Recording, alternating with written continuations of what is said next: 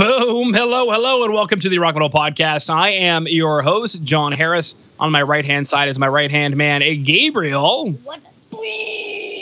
And today on the Rock and Roll Podcast, we have in Vertigo, who has a new EP called Sex, Love, and Chaos, which is released on July 16th via Rock Shots Records. Right now I'm being joined by Shaddy to share some more information about this EP, what the band has been up to, what they've got coming up down the pipeline.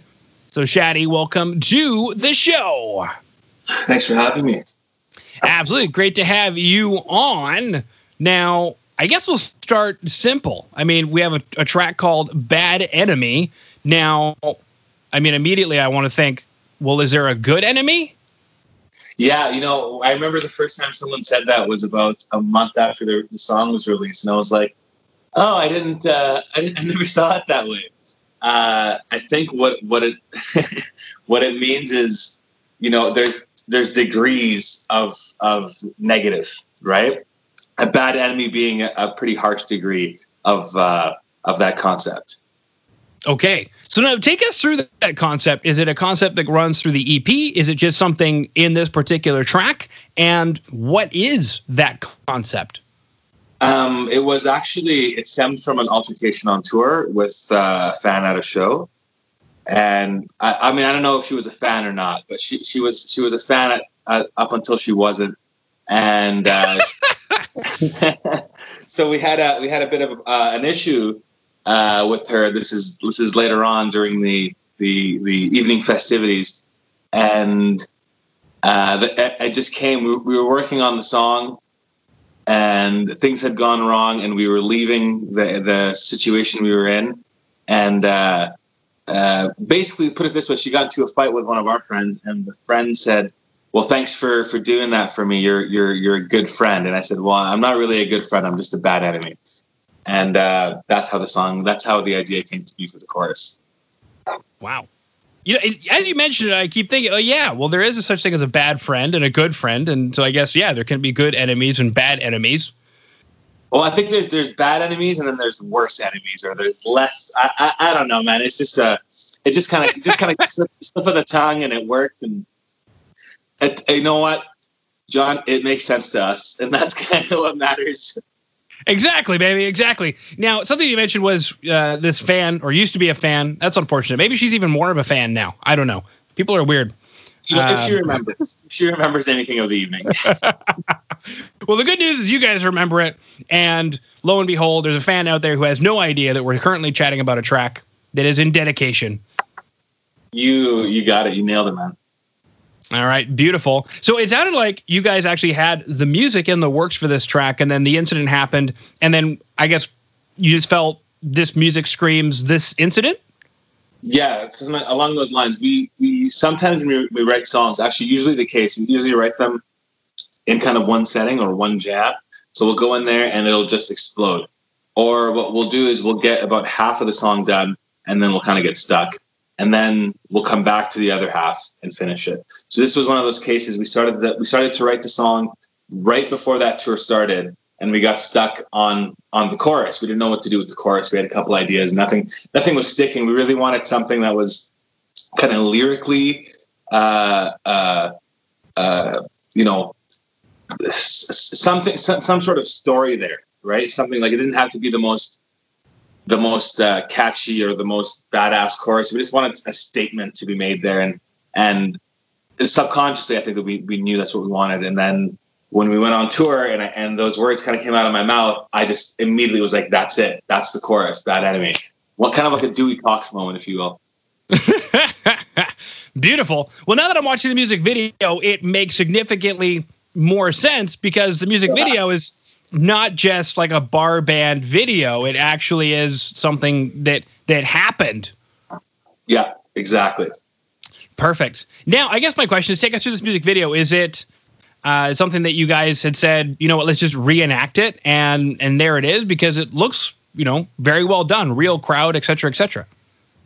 The girl in question, the one that the song's kind of inspired by, she was nowhere near as cool as the girl we have in the music video. But we were throwing around concepts. I can't remember who came up with it, but we were just throwing around ideas. I mean, when you think, Bad Enemy or whatever, you just think of a guy in a motorcycle that looks like the Terminator. So we just thought, why don't we just flip that script on its head and have a woman in that role, like a woman who's a man eater, a woman who kind of dominates and beats up guys at bars or beats up whoever. And we just loved the idea. And the actress we got, Summer, I loved it because she had like the face of an angel, but I wanted her to have kind of the inside of a devil. So I think we pulled it off. I think us and the director did a good job of capturing kind of that whole concept. Mm-hmm. I completely agree. And immediately, for some strange reason, you mentioned something about a girl being a badass, and I thought of Cher, If I Could Turn Back Time, and she's on that Navy ship. I don't know why. Yeah, exactly. Cher's one of our biggest inspirations, actually. Very cool. Fantastic. Now, the track The Night was one of the other tracks you wanted to chat about, and I guess another cool story. What is The Night in question? Why did you guys want to chat about this song? Well, it's been one of our favorite tunes for a while, and that music video was another one of our songs that we put a lot of work into the music video.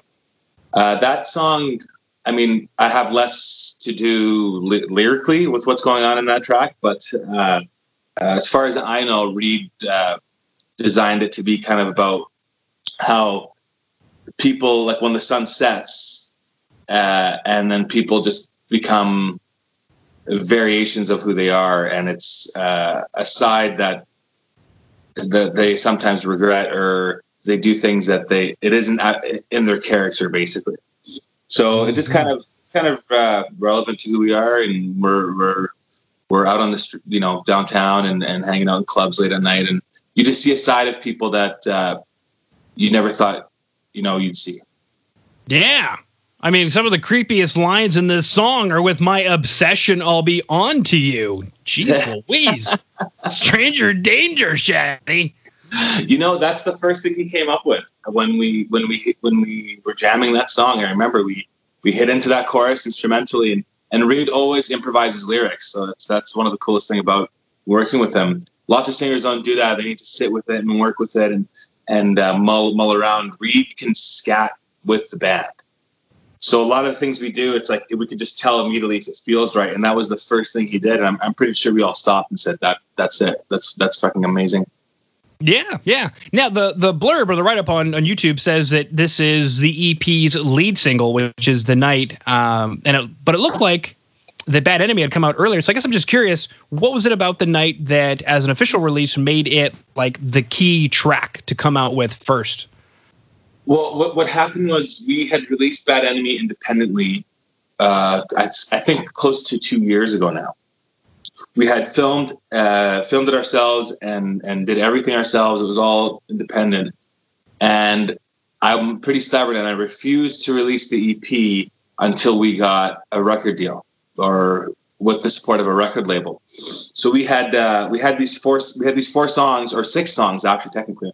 And then kind of just sitting there. No one knew what we sounded like unless you came to a show and bought a CD. We didn't have online, like pretty old school. And I don't know why we're so stubborn this way. But so we had this single out for a year, and I was looking for different management and different just so we can get the right promotion for these songs, so you're not releasing them to deaf ears. And the week before we decided to release it, we said, okay, screw it. Let's just release the EP and see what happens. Rock Shots reached out to us. So everything got pushed back. We actually went back into the studio and we reworked some of the songs for the Rock Shots release. We changed some things. And when we released it with Rock Shots, The Night was supposed to be the first video, but I suggested, I was like, well, why don't we just re-release Bad Enemy through you guys? We'll change up some of the vocals on the track, and we'll remaster it so it sounds a bit different. So that's why Bad Enemy ended up being released before The Night. Cool. Now, something you mentioned. Sorry? Was that your question? Was that the answer to your question? That was the answer to my question, and it gave me so much fuel for more fodder for more fuel, or I don't know. Yeah. Because part of my interview style, people will ask, like, what are your questions? Like, I don't know. You haven't said anything yet. Say something. Now I have questions. Right on. Yeah. But one of the things you did that I actually kind of dig, which, I don't know, could be very stressful for a lot of situations, for a lot of bands, but a smart decision is to be stubborn about waiting to release material until you have the backing of, say, a record label or management. But I'm curious to hear more about that, because that sounds like quite the story to go through that for a couple of years and not have a mutiny on your hands. So how did that go? Did you end up finding a manager? How did you go about finding a manager? How were you just reaching out to record labels anyway? And then, they finally went through the big, gigantic stack of tapes and finally got to your tape. What's the story, Shaddy? Tell us the story. I don't know how they go through bands nowadays, man. It's such a weird time to be in a rock band. Like, I was just watching, I assume you're an Ozzy Osbourne fan. Sure. Yeah. Okay, sort of. Okay. Well, I was just watching a video of him live in 2008. That's 12 years ago. And I said, man, like 2008 was so much more rock and roll than 2020. Like even 2008, even just 12 years ago when it's not the 80s, it's not the 90s. There was just a vibe. There was an energy. Everyone knew who Ozzy Osbourne was, like the average person on the street knew who he was. Nowadays, like people don't, that's not on the forefront of kind of society's lobe. So I honestly don't know what the process is. It wasn't easy for us, and people were always asking us, "Where's your music available?" And we're like, "Well, just hard copy. You got to just buy a CD." And they didn't like that. They wanted to stream us. They're like, my car doesn't even have a CD player. So mine doesn't either. I mean, for me, I can't speak on the rest of the guys. I'm kind of okay being a little more anonymous. I'm okay with being, not blasted all over social media and on YouTube and stuff like that. I'm relatively private when it comes to that kind of stuff. I understand it's kind of a dichotomy with what I do, but I'm kind of happy that rock and roll is more of an underground thing, and it's it means it's more about the music nowadays and less about kind of the lifestyle and a Halloween costume that you put on and off for the stage. Yeah, you got to mention something about the lifestyle aspect of it, and I think that was. Like, I've had bands on who originally were pretty big in the 80s, like Europe, for example. I chatted with Europe when they had released some newer stuff, and the guy was basically saying, we used to ride around on private jets on record company money back in the 80s. He's like, that's not going to happen today to anybody. Well, they ruined it for us, so thank you, Europe. Yeah, exactly. Right? But yeah, that brings up a really good point, because how much of music is selling a lifestyle? How much of it really is just a magazine selling, the Marlboro Man kind of thing? Well, I mean, I don't know. I wasn't, I was born in '89, so I don't know where it kind of all went wrong and got so bloated. But it seems like there's always a genre in every decade that kind of becomes the flagship genre, and it just gets so diluted with phony artists and insane amounts of money that it loses all of its integrity. So yeah, I'm sure the guys in Drake and Ariana Grande, they're all flying around on private jets, but the Wild and the Lazies and the Glorious Sons I've seen their vans. I've seen the band. Yeah, and that's I think it's a mix of both. I think rock and roll needs to reinvent itself in a way, right? So it needs to, and I'm not saying we've done that on this EP. That EP to us is about 2 years old in terms of the material. We have about 15 new songs that's in the can waiting to be recorded. But I think a part of it is rock and roll does need to reinvent itself and give something new to an audience, whether it's from a music perspective or from delivering some sort of message. I think that's kind of what's been lost lately. Is you look at bands like one of my favorite bands is Royal Blood, modern bands, and to be honest, now that I think of it, I have no idea what they're singing about. I mean, I don't follow lyrics much. I'm a guitar player, but I think that's important. When you listen to bands like, Led Zeppelin or Guns N' Roses, or Pearl Jam or Soundgarden. Their message was kind of beyond just, you know, selling a lifestyle. It was, you know, it was something special. That's why it still lives on today. Mm-hmm. Well, you're not wrong, Shaddy. Lyrics are just spacing between guitar solos, and we all know that. That's what my ears have told me since I was 13. So I'm glad you agree. Beautiful. And so that's you with the Slash hat on and the Les Paul, and is that a Friedman Nameless? Or what is that? You know your gear. So that is a Friedman small box. Small box. Okay, beautiful. My God, how did you even see that? I can't even see that. And I know it's in the video. You're like, I put it there in the video. I didn't even know it was there. Well, that's cool. I mean, in today's era of a lot of bands coming on who are actually just using a Line 6 pedal, you know, instead of an amp, I guess it's kind of cool to talk with somebody who's actually building some gear that's real. Yeah, I mean, are you a guitar player too? I am a guitar player. Awesome. So, I mean, you remember the days of lugging in 412s into the downstairs of a you know, slippery, sticky bar, right? Uh-huh. So, you know, I'm not 19 anymore. I definitely don't do that, but we always run real equipment. We actually we have a lighting rig. So we bring our own lighting rig. We have our own geysers. We have 4, you know, massive smoke machines. We bring our whole production to our gigs. Well, that's good to hear. And I can see you guys' lighting in the music video here for the night because everything's on fire. Yeah, that was the pyrotechnician of me. Beautiful. Now, something you mentioned was you guys have some new material. So I'm curious, as a stepping stone or a stepping point from the EP, Sex, Love, and Chaos, are these the breadcrumbs of what we should expect to come, or what is the direction looking like for Vertigo? You know, that's exactly it. We stumbled upon those 4 songs on SLC, and it was, you know, vindicative of the people we are, right? So those songs stuck with us because we write songs all the time, and if it's not, you know, if it's still not as good, you know, 2 months down the road as it was the first time we played it, then we get rid of it.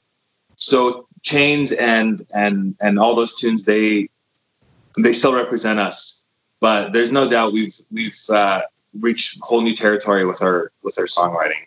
We were actually supposed to record an EP right when COVID hit, so we had an EP studio time booked in, and then we had a tour to follow right after. So we were going to go record for 7 days and then go on a tour for 7 days, which would have been amazing because none of us have ever done that or had the luxury to kind of, you know, schedule things that way, where it was like the 1970s, you know?